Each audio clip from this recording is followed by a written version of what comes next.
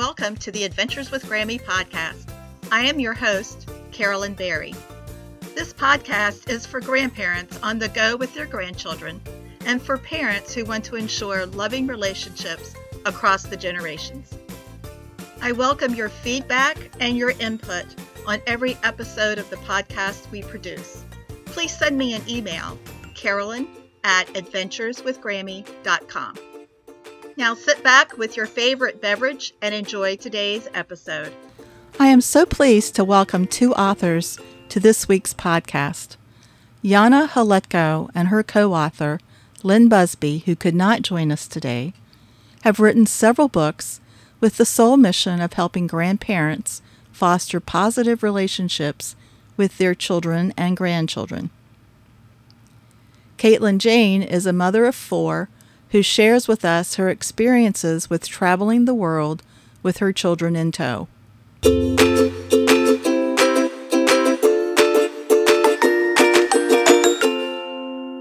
Our first guest is Yana Haletko.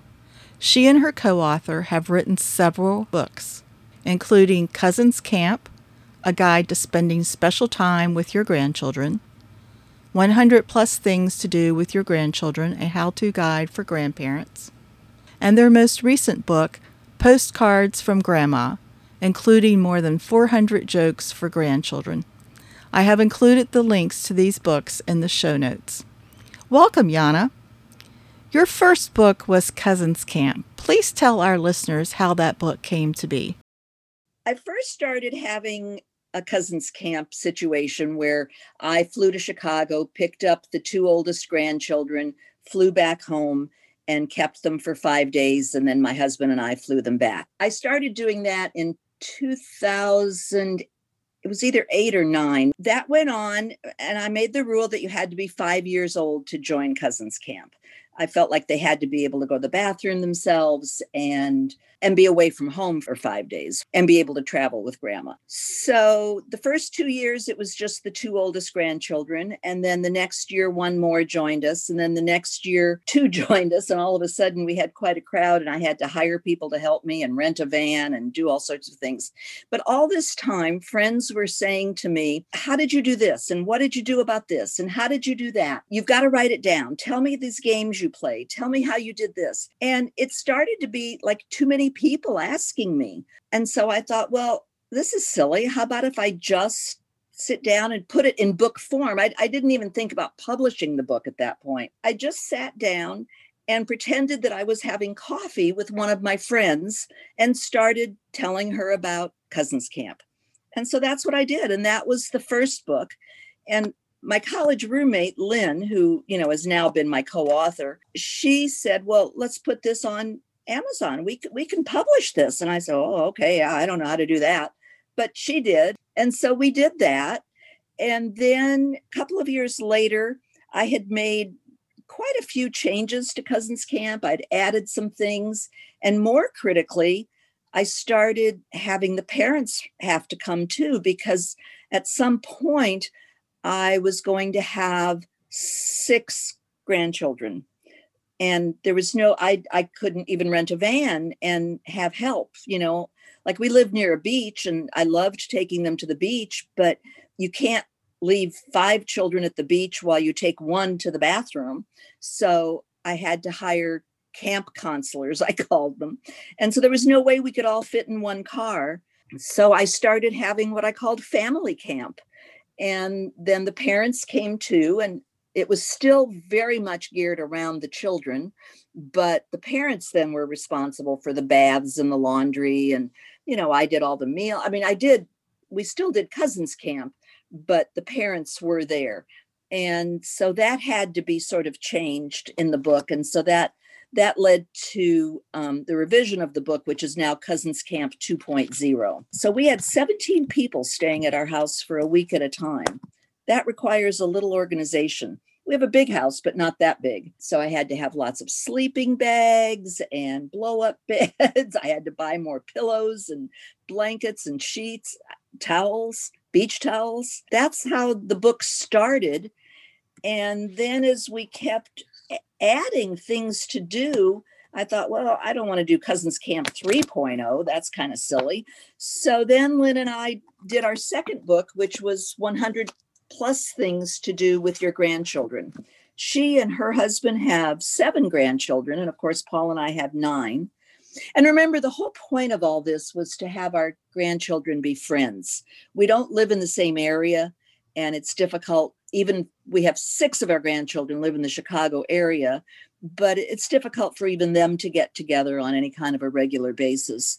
So I thought it was just important to get everybody together for a really fun time, at least once a year. So that's what we did. And so Lynn and I shared our experiences of all the different things we've done with our grandchildren.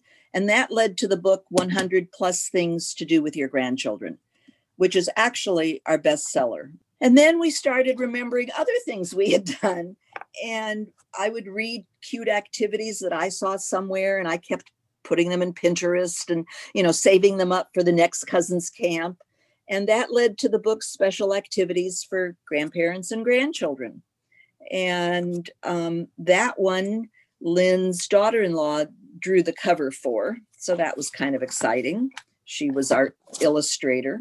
So one of the things that I did when we started having 17 people at our house, you have to feed everybody dinner and breakfast and lunch. But anyway, so dinner was just kind of monumental for 17 people, 6 nights or 7 nights. And so I came up with the idea, I called it theme nights. And so what I did was we ordered pizza, and I made a big salad, and I ordered some little Italian hats on, I can't remember now if I got them on Amazon or Oriental Trading or got them at the local dollar store. I don't remember. So we had little chef hats, and I got some bandanas, and I found a red check tablecloth, and I called that Italian night. And the kids did all the decorating. I just got the stuff, and I would kind of dump it out in the middle of the room, and they just thought that was so exciting that they got to decorate. Now, I have a friend who is a decorator, and she does theme nights when her family comes, but I mean, hers definitely put mine to shame. She does all the decorating, and it's all very phenomenal. But anyway, my kids loved their theme nights. And so we would have 3 or 4 theme nights in the week. And I can remember the first year that we did it, we had a really nice dinner one night that I had made in advance and frozen. I mean, really spectacular cannelloni that, takes me 2 days to make, that sort of thing. I mean, really a nice dinner. And we all sat down to dinner, and one of the grandchildren looked up and she said, "But Grandma, what's the theme?" So I knew that I had something there. So we had things like, we ordered from a Chinese restaurant, and I got some Chinese flags and a dragon that I put over the dining room table. Oh gosh, what other theme nights did we have? We had a French night, and I found little tiny candy containers. I think that was at Oriental Trading, and you could have them engraved. And so I had them engraved with Cousins Camp and the year, and put the Eiffel Tower on the front. So, that was really fun. One of the best nights was a Greece night, and we had bottles of wine, obviously emptied, that I had saved and had friends give to me because I didn't have that many.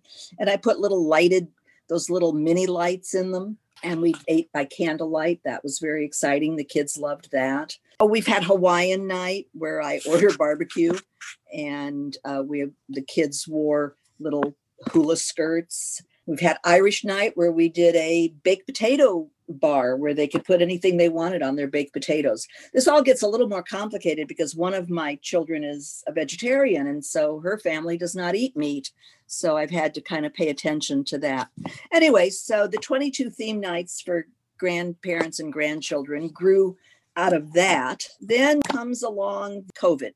And so I was realizing that we were not spending holidays with our grandchildren. Even though we live very far from our grandchildren, we have managed to get together on holidays most often, especially Thanksgiving and Christmas. And this last year, we couldn't do that.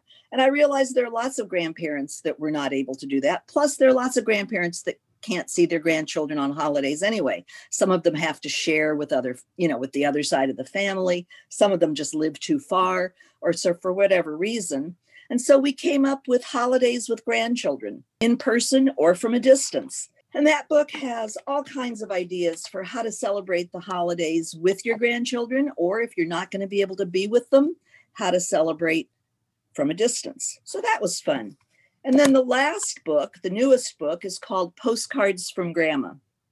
And I realized that all these years, I've always sent postcards to my grandchildren when we travel. And then when we would come home, I would always have, a few extra postcards available, or I would see some at the hardware store from our area or something with cute seashells on them. And I would send those to the grandchildren. But it was a little hard to do because I didn't really have 9 different things to say for each family.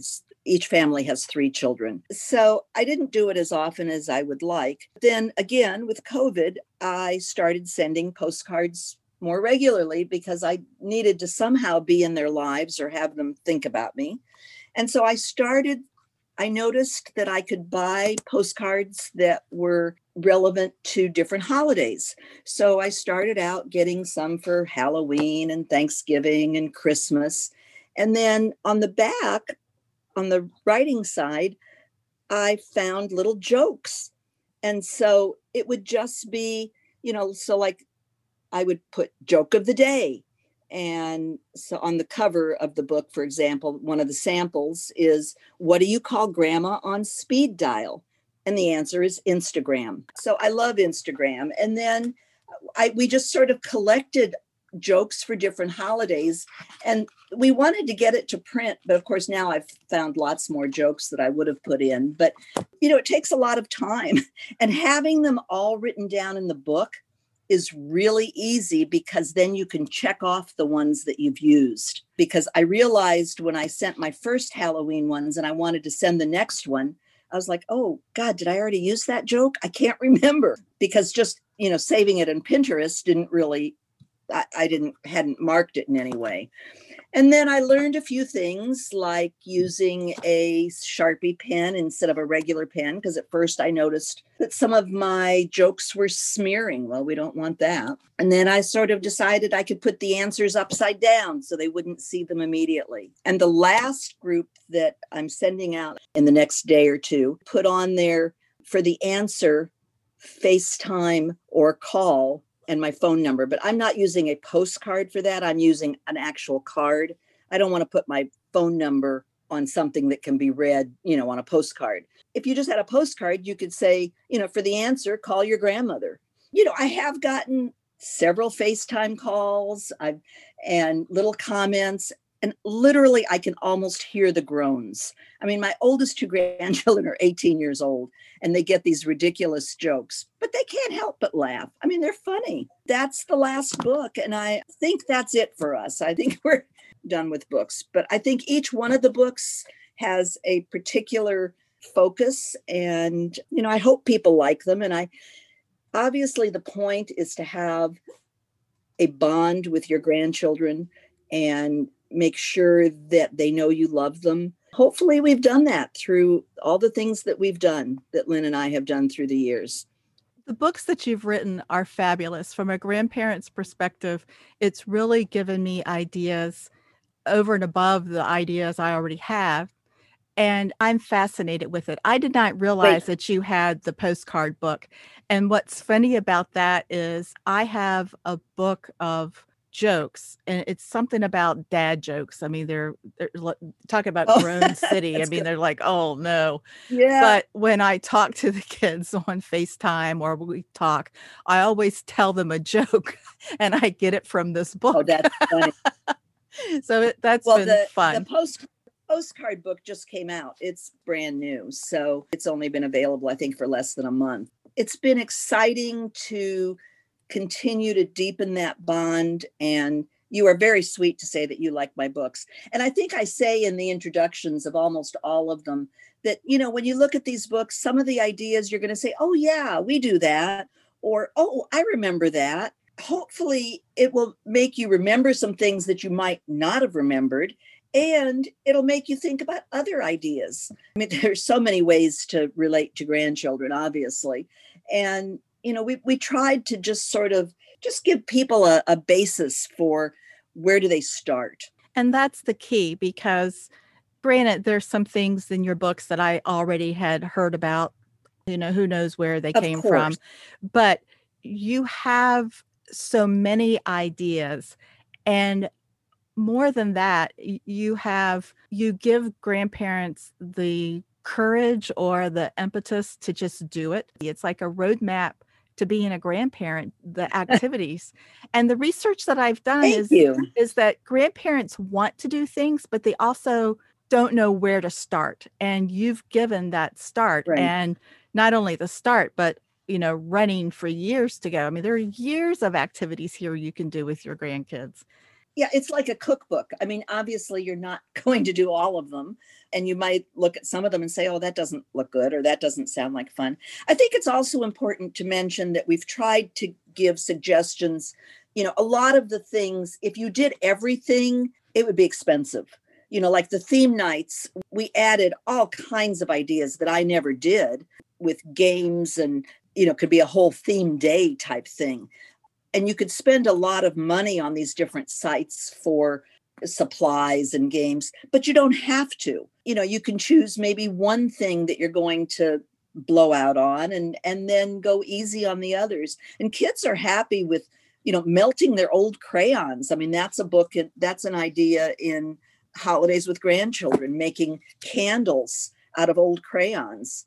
That doesn't cost anything, all your old broken crayons. All you have to do is buy the little candle wicks. And I think I got 100 on Amazon for $8 or something. The ideas can go from the very inexpensive or to more expensive, of course. I like your analogy of a cookbook, because people who really like to cook and bake rarely follow a recipe. They always add their personal touches to it. And that's what your books allow. They give you the basic recipe, but you personalize it to your family and to what your interests are. It's just ideas to get you started having fun with your grandkids. And that's what's important. That was our intent. And I'm so happy that you got that, and that you're willing to share that, because it's not like we know everything to do. It's not like we know how to do it best. It was just, okay, this is what we've done. And here's some suggestions and what we've learned. Lynn made cookies with her grandchildren. And after a couple of years, she learned quite a few little tricks on how to make the process go easier. So we've included that. And we haven't done absolutely everything in the books. I know you're traveling with your grandchildren, and we've done a little travel with ours, but not like, oh, and your sister, I'm so impressed that she takes her grandchildren on real trips. Yeah, that's very impressive. But anyway, I think that it gives people lots of options, and there are different ways. So the first few books are divided into indoor activities and outdoor activities, and even by the room. I think that's really helpful. I have a friend who doesn't think she's very creative. I mean, she is creative in her own way, but she has used a lot of the arts and crafts ideas that we've provided. And she said, oh, I never would have thought of those. So, I think you could approach the books in lots of ways and use them, to your own benefit. But the benefit is to the relationship between the grandchild and the grandparents. One of the things that I like about Holidays with Grandchildren is that almost every single day is a holiday. And if you're looking for an activity, can you believe that? Yeah, just, look in the back of the book at the date, and you can find something to celebrate. And when I first read this book and I saw the holiday about Casimir Pulaski Day, there is a town in Virginia called Pulaski. And the reason that stood out to me is that when I was in high school, I was a camp counselor for a muscular dystrophy camp. And the first camper I was in charge of was a little boy from Pulaski, Virginia. And that name always, the name always fascinated me. So when I saw this holiday, I thought, I wonder if there's any connection with Pulaski, Virginia, and this gentleman. So I looked up the history of Pulaski, Virginia, and indeed, they named it after this gentleman. So I thought, Wow. wow, that is just so cool. All of these, I mean, literally 50 some years, that name has fascinated me. And now I know why, where it came from. Well, I just love that that's a holiday. It's actually celebrated in Chicago pretty pretty well. And I thought, well, should I include it? Because it's really kind of a very local type holiday. But I thought, sure, that's a great holiday. So that one actually has ideas and everything. Some of the others in the back don't. But, wearing a smile day, take your pants for a walk day, milk chocolate day, lasagna day, ice cream sandwich day. What kid wouldn't like that? So I didn't know that there were all these holidays either. They crack me up. I'm looking right now at your Valentine's Day. I mean, you must have 25 different things that you can do to celebrate Valentine's Day. And it's just really, Yeah. they're fun. They're fun things. Yeah. How to make edible finger paint from, and let me see, what holiday is that? Oh, the Hindu festival, Holi, in March. I love that holiday. Tell me about it. Well, I didn't really know anything about it until a few years ago. And it's just such a happy day where you wear clothes and you get paint all over them. It celebrates spring and it celebrates good over evil, which I think is lovely. It's usually the second week of March, I think. And it's really one of the most popular Hindu festivals, but it's relatively new in the United States. We were in Chicago, a year and a half ago or 2 years ago, and noticed that Navy Pier was starting to have a huge celebration. And my husband had knee surgery, and one of his therapists was of Hindu descent, and he was talking about Holi. And so I really didn't know that much about it, and then, looked it up. But I thought it was just so much fun. I mean, and I love that it celebrates good, which I think we all need now. I'm looking at that page now, and it talks about the different places where you can attend a festival in person. So we have Chicago, Utah, Maryland, Seattle, Washington, West Virginia, Texas, New York City, Holbrook, Massachusetts, New Brunswick, New Jersey, and Hanford, California. So from coast to coast, you can attend a Hindu festival. And my guess is that will be expanding, and people should kind of look, close to them. But I did want to include all those places to kind of show that it's not just Chicago or just New York, that it's other places. And you can, of course, have your own little celebration. You can send the kids cookies. Anyway, I thought it was a fun holiday, and I loved the paint. The paint and the drum. Can you imagine the kids? Yeah, the drum. Yeah. I would send the kids wearing old clothes and painting all over. Absolutely. I wanted to just go back to the Valentine thing for a second. One of the things in the book that I think is important is that we try to remember to add notes or hints to different things. So we've got make Valentine popcorn. But it's important to know that young children shouldn't eat popcorn because it's a choking hazard. So we wrote in their note, young children should not eat popcorn because it's a choking hazard. This treat would be appropriate for children over 5 years old. We've tried to do that throughout whenever there's any kind of a little warning that you might not think of. First year, I didn't really think to tell the grandchildren to bring long pants because it gets cold sometimes at night here, even in South Carolina. A couple of the grandchildren showed up without a sweater, without a sweatshirt. Well, after that, I sent them a packing list. So that was a hint that we could put in the book then. The hints and the notes can be very important in here also. Any words of wisdom that you want to share in closing? I think that grandparent-grandchild relationships are so important.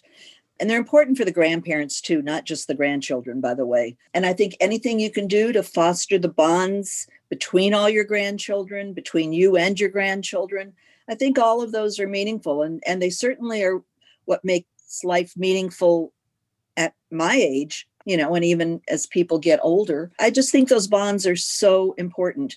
And I'll never forget hearing that grandchildren are so special, that first you practice on your children and then you get grandchildren so you can do it right. I think that's really true. That and the fact that, you don't have all the worries of making sure they're good people. Although you want to be part of that, it is not your responsibility to make sure that they do their homework, or, I mean, unless you're absolutely actually caring for them, as many grandparents do. But, if you have them for 3 days in the summer, you have the freedom to do different things without worry. So yes, it's important to provide good food. And I certainly worried about that during all of my cousins' camps. But one morning they had hot dogs for breakfast. And yes, we put strawberries in with them. But, the kids thought that was a riot. Every other meal they had when they were here was certainly healthy and nutritious, with salads and vegetables and all that. But it's not like it's my whole job to make sure they eat well.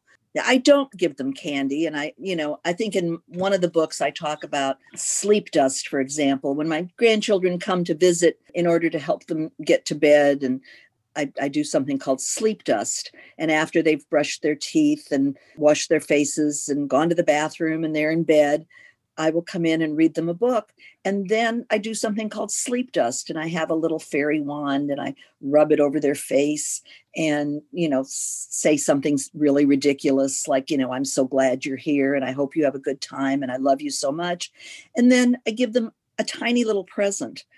Never have I given them candy like that. So yes, I think you do have to worry about the overall development of them, but it's not your major job. And so you should enjoy being a grandparent. You should have fun with the grandchildren and know that it's like no other relationship they'll ever have in their lives. And they will always remember this. I hope that my grandchildren will always talk about the fun that they had with us. Regardless of any money that a grandparent might leave to a grandchild, I think the biggest legacy is that legacy of love. Absolutely. It's love and time. And of course, that love comes through with the time. So, yeah, I mean, I think it's caring, love.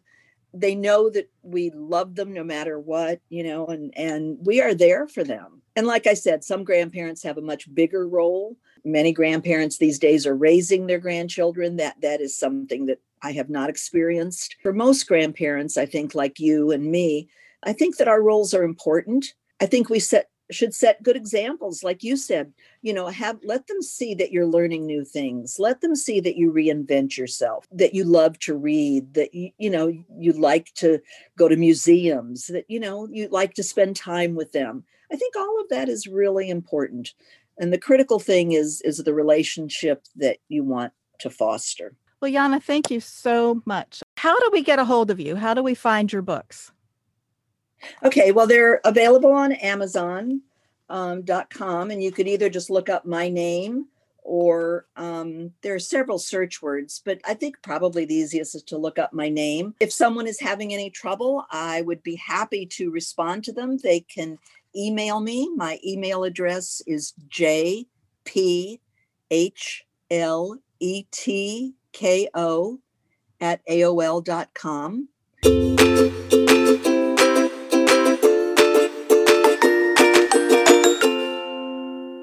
Our next guest is Caitlin Jane, the author of Passports and Pacifiers, Traveling the World One Tantrum at a Time. Caitlin is a world traveler. She and her husband have visited almost every state in the United States, and they have visited 25 countries, several of which with their children in tow. I love family travel. I think it is the best education we can give our kids. The experience of learning about other cultures, tasting other foods, I think is vital to their growing up to being accepting of others. So I read in your book that you've always had this desire and yearning for travel, and it led to your picking your husband. And so it was just a natural progression to travel with your children. So just tell me about some of your adventures, how the book came about, and what are some What are some standout moments that you think our listeners really need to hear? Thank you for having me, Carolyn. I'm very happy to be here and to share my experiences. I know that your target audience is more of the grandparents. And so it's interesting that the idea for the book came about on a trip without my parents. That was the trip to Scandinavia. And it was a little bit challenging because it was my husband and I and our 4 children. And I realized that, having my parents along was very, very helpful because they help watch the kids. It's just another set of hands. And the idea for the book came about in Scandinavia on the trip. And I realized as crazy as it was, it was the time of our life. And I wanted to share our experience with others so that they would be inspired to travel with their children. What are some tips for traveling with children? I have learned a lot of lessons while traveling with your children. I think that it's important to have flexibility and just to be open-minded when you're traveling with your children. They're little sponges and they look at us to see reactions. And so I love travel. And so when they see me enjoying something, they enjoy it as well. And so I think that is number one is, do something that you're passionate about because your children are going to mirror you. Now, I know you're probably looking for more tangible things. So a couple things that are important to us is that I find that when my children have 3 important things, they tend to behave. And so that is, I make sure that they get enough sleep. I make sure that they get enough food and the right amount of food, appropriate food, and that they're able to burn their energy. And so when we travel, those are 3 things that we try to incorporate. I am a huge proponent of napping and a regular scheduled bedtime. And so I really try to schedule our trips around that. When the kids were smaller, we would have a nap time. That would be either, we'd schedule a morning activity, go back to the hotel, do an afternoon activity, or we would schedule the car time in the middle of the day so that the smaller kids would nap. And, that was just really important to us, is to schedule around the naps. Additionally, I would make sure that we have, the want to do's and the must do's. So if you're visiting a place that's famous for something, of course, that's the one thing you want to make sure you do. But in addition to that, I may have 2 or 3 things that are on the potential list. So for instance, that might be things like a playground or going to the beach or, a certain museum in case it rains. So just really trying to have a lot of options, depending on how the mood of the day is. I read about your attention to details. Like you look up ahead of time, using TripAdvisor or travel guides so that when you go someplace, you know exactly what you want your itinerary to be, or at least you have, like you just said, a lot of options available to adjust to children's crankiness or the weather or however you have to juggle your trip, that you're prepared for that. It's not a matter of, oh, what are we going to do next? You have an idea. I do. I am a planner, so I like to have a lot of options. I like to know what my options are. My husband is much more spontaneous, so he'll go along with the flow. But if I have those options planned out, at least I can say, here are the 5 things we can do in Florence, and we can make a decision then. It doesn't have to be mapped out, but at least knowing what all of the options are really helps us out. I liked how you opened the book with your daughter throwing a temper tantrum in the airport. I've been there. So yeah. I could just picture that, her kicking her legs and hitting you with her shoes and her shoes lighting up. How have you changed as a mother and a traveler from Brooklyn, child 1, to the baby, child 4? I think we've become a lot more laid back. I think it's how it is raising children. Your first child, everything is structured. You read all the books, you follow all the instructions. I have an older sister who's in the book, and I followed every advice that she had for Brooklyn. And I realized that a lot of it didn't work for me. We're very, very different people. And so our parenting style is going to be very different. So by the time I got to Siena, it was just, what are the things that worked for me? And we get it more down to a system. But I think that's how it is with, having children in the first place. So with travel, Siena is the one that has to tag along. And so I always carry something on my back so that if she needs to be picked up, I'm not giving her a haphazard piggyback ride. She's in a carrier. I've learned to bring snacks. I've learned, oh my gosh, there's just so many things that you learn just by being a parent and having multiple children. And I like what you said earlier, and also you write in the book that sleep, food, and exercise are absolutely imperative for every trip, that those three components have to be built in to be successful and for your children to have a good time. Yeah, it's funny you mentioned that because, hearing you say that, I am all about sleep. I that is number one for me. Food, my husband is all about food. And both of us, we like to exercise, we like to run, we like to hike. And so it's pretty easy for us to incorporate those three things just by the two of us as the parents. Every place that we visited, there's going to be some fun playground for the kids. And when we traveled to Scandinavia, it was just amazing to see the different things that kids can play on there. And they loved trying out new slides or swings or, climbing walls. It's just interesting to see in different cultures what everyone includes in their playground. So that was a lot of fun. And, if we hadn't been traveling with the kids, that's something we never would have experienced. So it's really fun to see their reactions and then also get to experience something new through their eyes. I admire your courage, because when you talk about going to Costa Rica and walking through the jungles and not sitting on a log because there's a small brown venomous snake and then there's this pile of termites, I'm thinking, no, I've been to Costa Rica and I deliberately didn't go because I don't want to encounter snakes. So I like being by the water. I just admire your adventurous attitude. Thank you so much. I'm excited to take the children to Costa Rica when they're a little older and can experience it a little more. But yeah, my husband is similar. I had to bring out the adventure in him.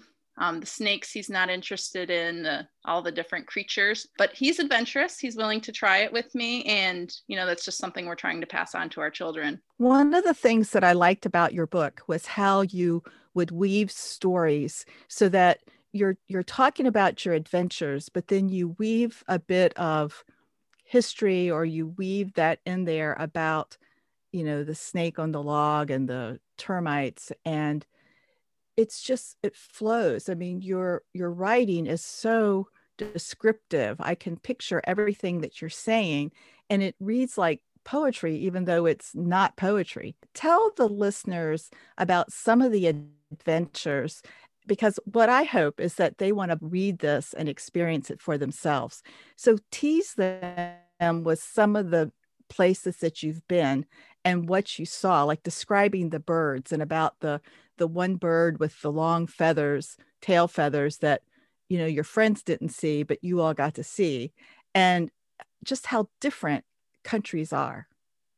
Yeah, so you mentioned the bird that we saw in Costa Rica, and the Quetzal, it's called, and it's supposedly the most beautiful bird in the world, or one of the most beautiful birds in the world, but it's very rare. And so my husband and I went to Monteverde, which is the cloud forest in Costa Rica, and it was one of those places you have to see, but when we got there, we really didn't see anything. But we were looking for this bird, and we saw a group of people, so we went over and they let us look through the binoculars, and it was really an outstanding bird. It was so colorful.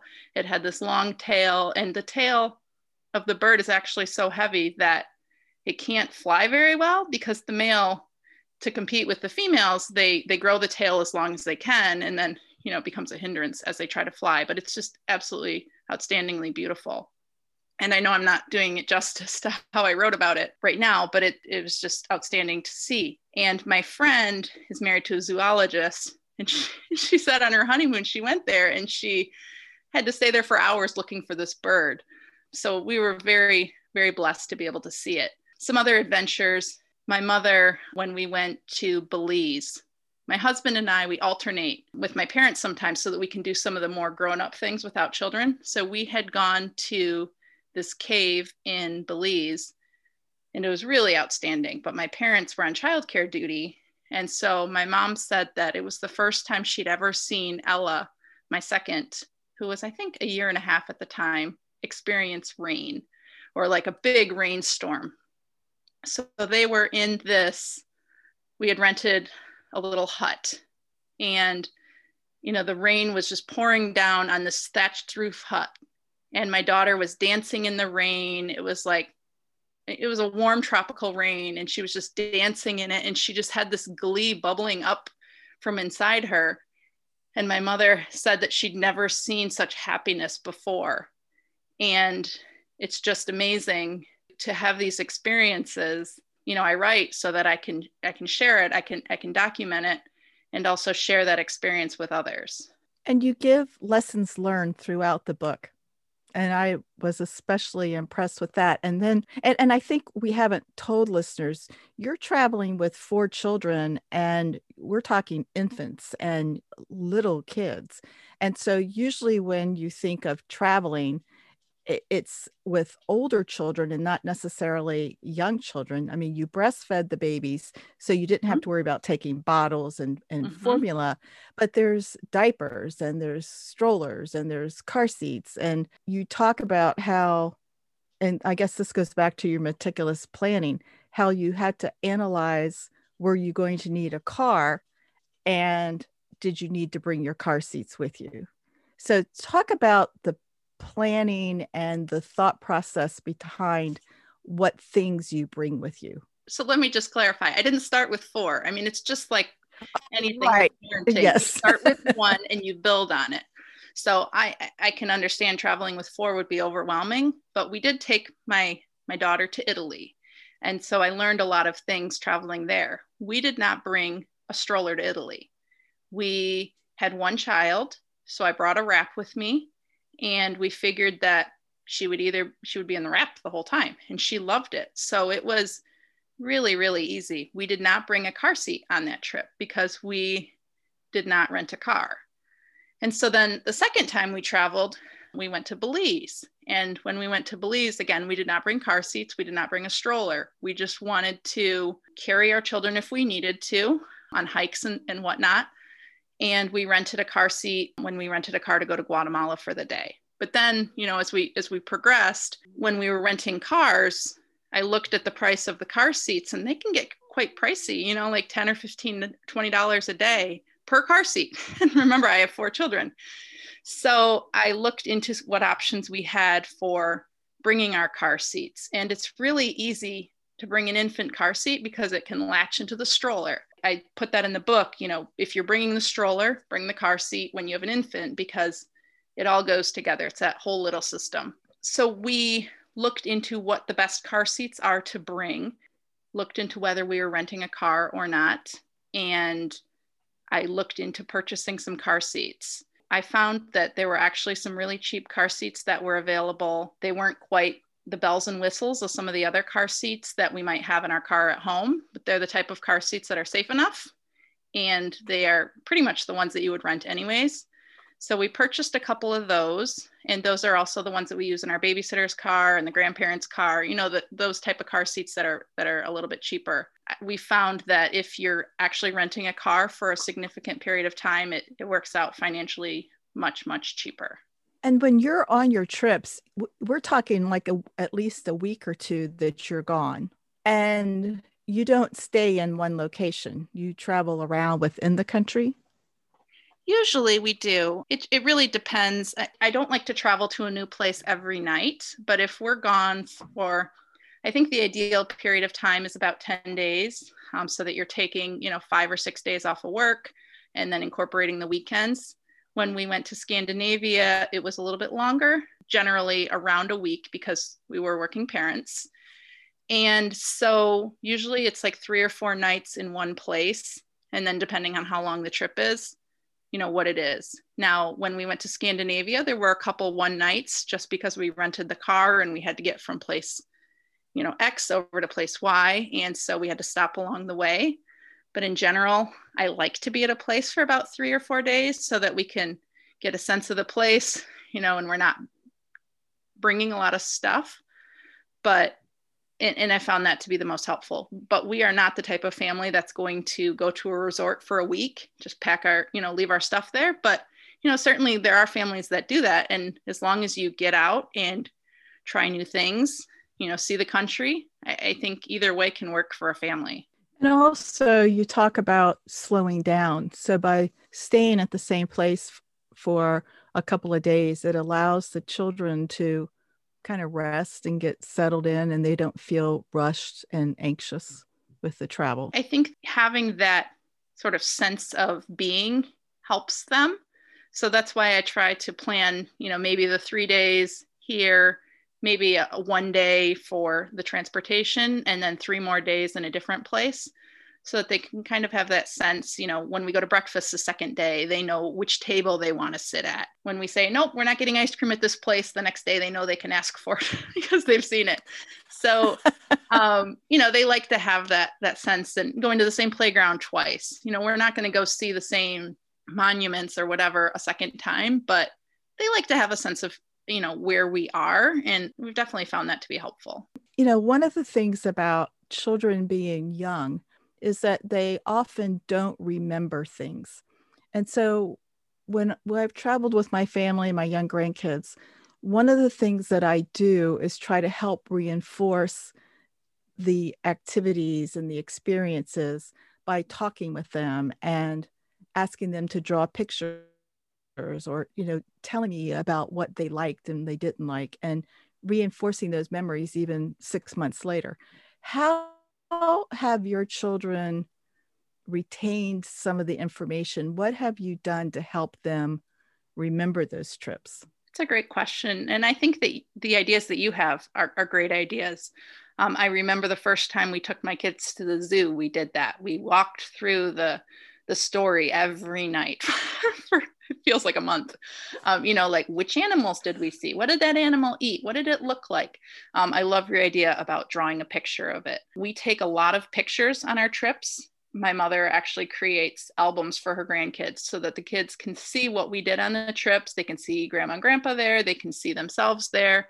And it's been really great having those albums. I love to take pictures and put them on the wall.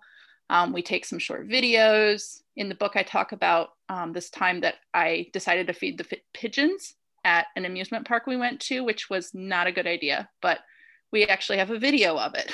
So the kids love seeing the video of mommy feeding the pigeons.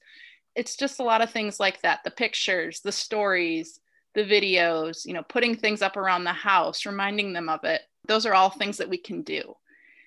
And yes, of course, they're not going to remember it always, but just knowing that they went there and, my husband and I and the older kids having those wonderful memories, that's meaningful as well. It doesn't matter if the 2-year-old remembers it, but just having that feeling of, hey, I remember that my family travels and we're together. Mommy and daddy are giving me all this time and attention. That's the thing that I want them to take away from and have that warm feeling in their heart. Now, how old is Brooklyn now? She is almost 10. So does she talk to you about the trips? Do you involve her now in planning trips? Yes. So with COVID, we weren't able to go anywhere last year. And so this summer, she's in 4th grade. So we have a free national park pass. So we are hoping to go do some national parks. And so she is absolutely helping me with the planning, actually, all of my kids are helping with the planning. Which animals do you want to see on the park? Do you want to hike? Do you want to swim? Do you want to do this? Do you want to do that? Yeah, absolutely. They help. And, all along they've been doing the packing themselves. I give them a list and say, okay, you need to have this many pairs of pants, this many shirts. So they absolutely help with the packing all along. And even on the trips, we ask them what they want to do. A lot of the time it will be, I want to go to the pool, but we ask them where they want to go. What do they want to do? What do they want to eat? And, it's just like parenting at home, but just including them, having them feel that sense of ownership, it really helps with their enjoyment. In the book, you talk about food, and that's one of your husband's passions. But you said about someone asking you how they reacted to eating new foods. And you said, well, they've been introduced from that since they were little. So as they've grown older, do they still have that sense of adventure of wanting to taste and try new foods? I wish I could say yes, but they're just like every other kid. Somehow they find mac and cheese and all of a sudden life is over and that's all they want to eat. It really depends on the kid. Some of my kids are more adventurous than others. One of my kids will eat anything I give her. Another kid will eat just bread and butter. It really just depends on the kid, and it's challenging, and it's something that I continue to do as a parent and try to push, but they're not as adventurous as I wish they would be. But I wasn't as a kid either. So it's not something that I find that that's just a challenge in parenting in general. One thing that I do like when we travel is that, especially when we go with my parents, is that we have 4 different adult dishes, and we try to get the kids to try them, at least to spark their interest, and, try to get them to try new things. It's nice that each of you order something different, and then the kids have the opportunity to at least taste it, even if they ordered macaroni and cheese. What would you say is the biggest takeaway from your book? I would say there's a couple of things. And the first is really just to try new things and to experience new cultures and just be open to new adventures. We love exploring. We love trying new things. And I'm really trying to incorporate that into my kids' lives. The second, as a parent or as a grandparent, is to see things from their perspective. It is so amazing, and I'm sure you know this, but it is so amazing to see their awe at something new and just to be a part of that experience. And so it's fun to even to go to some places that I've been before, but just to see my kids' reaction to seeing that. And this summer, if we end up going out west, watching them see a grizzly bear for the first time in the wild, or whatever it is, it's just so amazing to have those experiences with your kids. And I think the other thing to take away is that even if they're small, they're still getting memories of the experience together. And the fact that mom and dad took the time off of work, we're doing this together, and it's going to be just a fun adventure for all of us.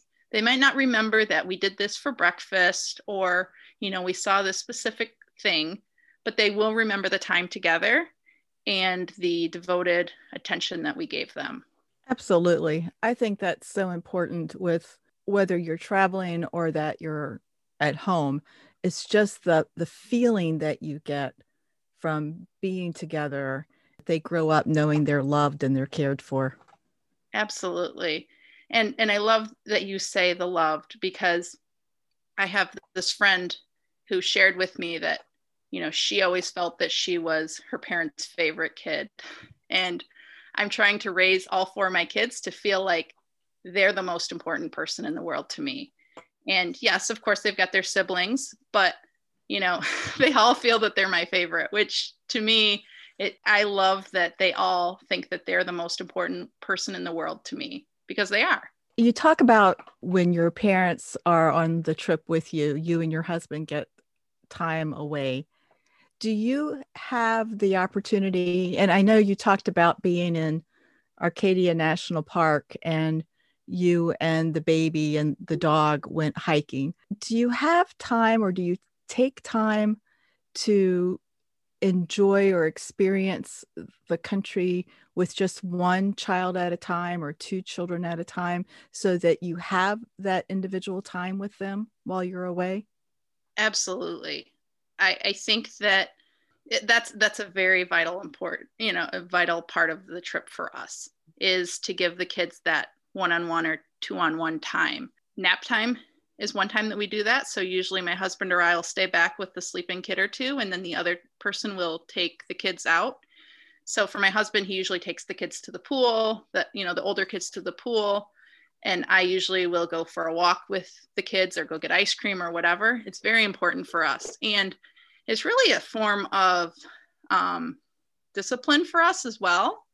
Like if one kid's having a meltdown, they might be getting that one-on-one attention and go for a little walk or go for a talk or whatever it is. And the other person will take the other 3 kids. I mean, I'm blessed with 4 children. So there's a lot of different variations that we can do in splitting the kids up. But yeah, 6 people gets to be, or with my parents, 8 people gets to be a bit much sometimes. So we do split off into smaller groups when we can.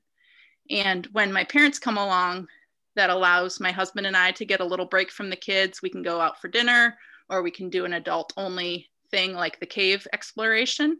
But absolutely, we try to break into smaller groups when we can and see the things that each of us wants to see individually.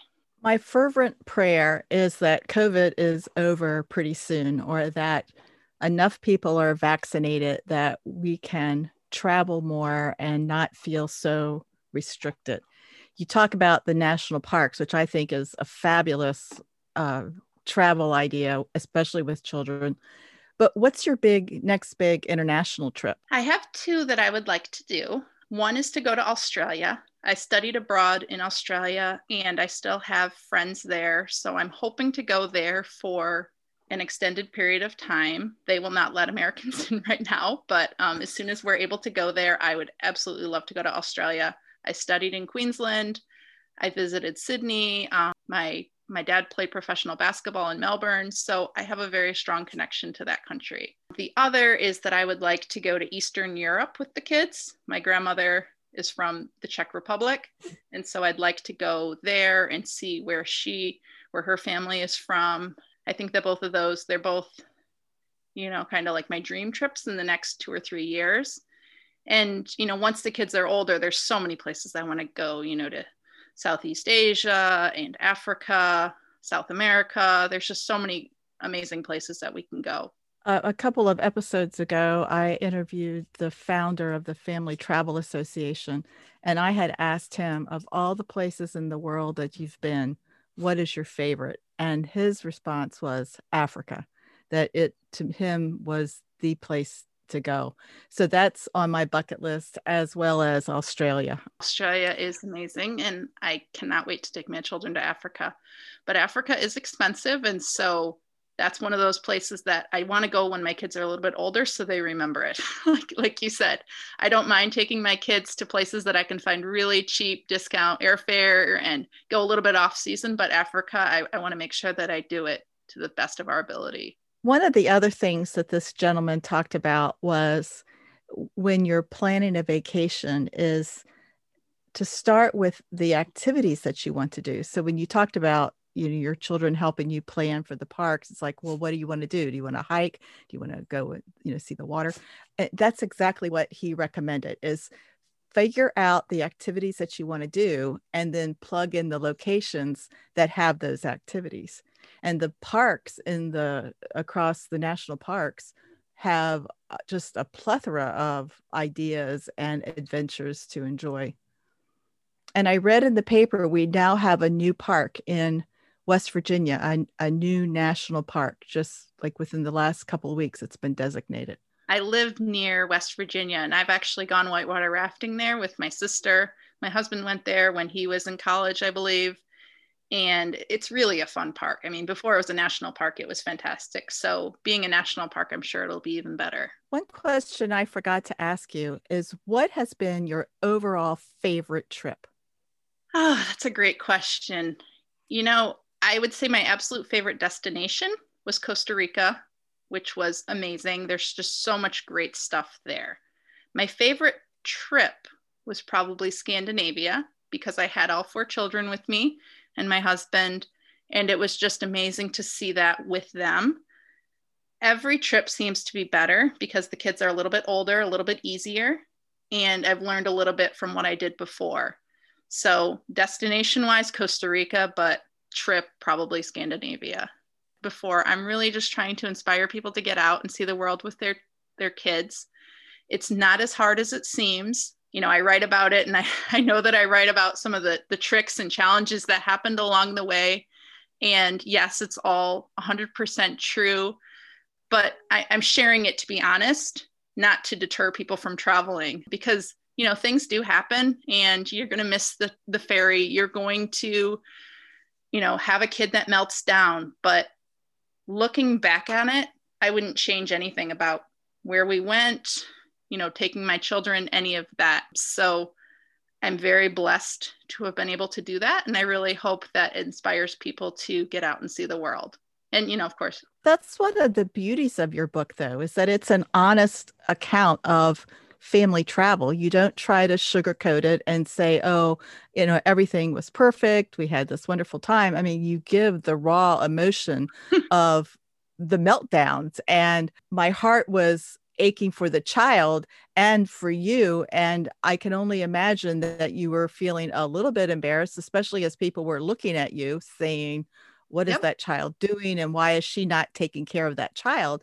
But that's what children do, you know, if they're tired or they're hungry or, you know, the balloon got away or something didn't go right for them. They're stressed and that's how they deal with it. So I really appreciated reading those things. And part of me chuckled and part of me was like, oh, I feel so sorry for her. Yeah, well, like you said, it happens at the grocery store. It happens at the playground. Like, it happens anywhere. And so if it's going to happen, enjoy it and be around things that you want to do. And you're going to get through it. And, you know, just try to find the positive. But those are memories. And I guess that's another question I want to ask you. Does Brooklyn, now that you've put that story in the book, how does she feel about that? Or does she know it's in there? Oh, she's fine with it. She and Ella both were on Zoom still for school, and they are showing my book. They're so proud. Like, it's amazing being an author and having children show your book to their friends and be proud of their mom. And I'm really, this was not an intended consequence, but I'm really proud that they can see that their mom is following her dream and, you know, that I've done this. So she's not embarrassed, but she's also only 9. So maybe by the time she's a teenager, things will change. But right now she's just very proud. Oh, that is so lovely. It just absolutely warms my heart to hear that. Are there any words of wisdom that you want to leave our listeners? I think that, you know, just as I said earlier, just keep an open mind, be open to possibilities, and, you know, be willing to try new things. There's so much out there in the world, and it's important for us to try things that might be a little bit uncomfortable, but there's so much benefit to seeing the world. There's so much benefit to traveling, and especially with children, introducing that to them young. And also, I just want to emphasize, we haven't touched on this, but it's not as expensive as people think. There are ways to travel at a discount. There are things that you can find. You can go camping if you can't afford a hotel. You can drive if the flights seem too expensive. And there's so many different things that you can do to find cheap flights. You know, kids under 2 fly free. You can use airline credit card miles. Kids can go on a cruise for free. There's just so many things that you can do.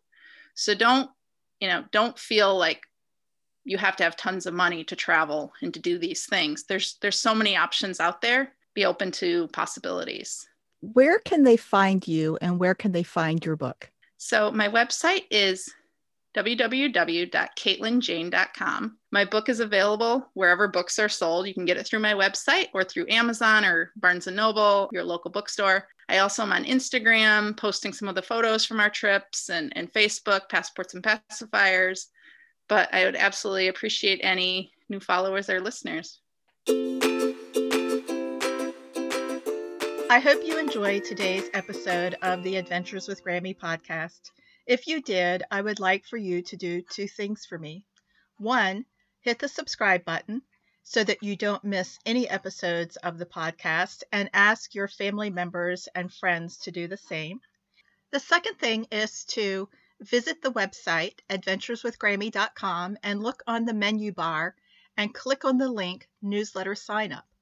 That will give you access to my monthly newsletter. Also, ask your family members and friends if they will sign up too. Please feel free to contact me, Carolyn at adventureswithgrammy.com, with any comments or suggestions.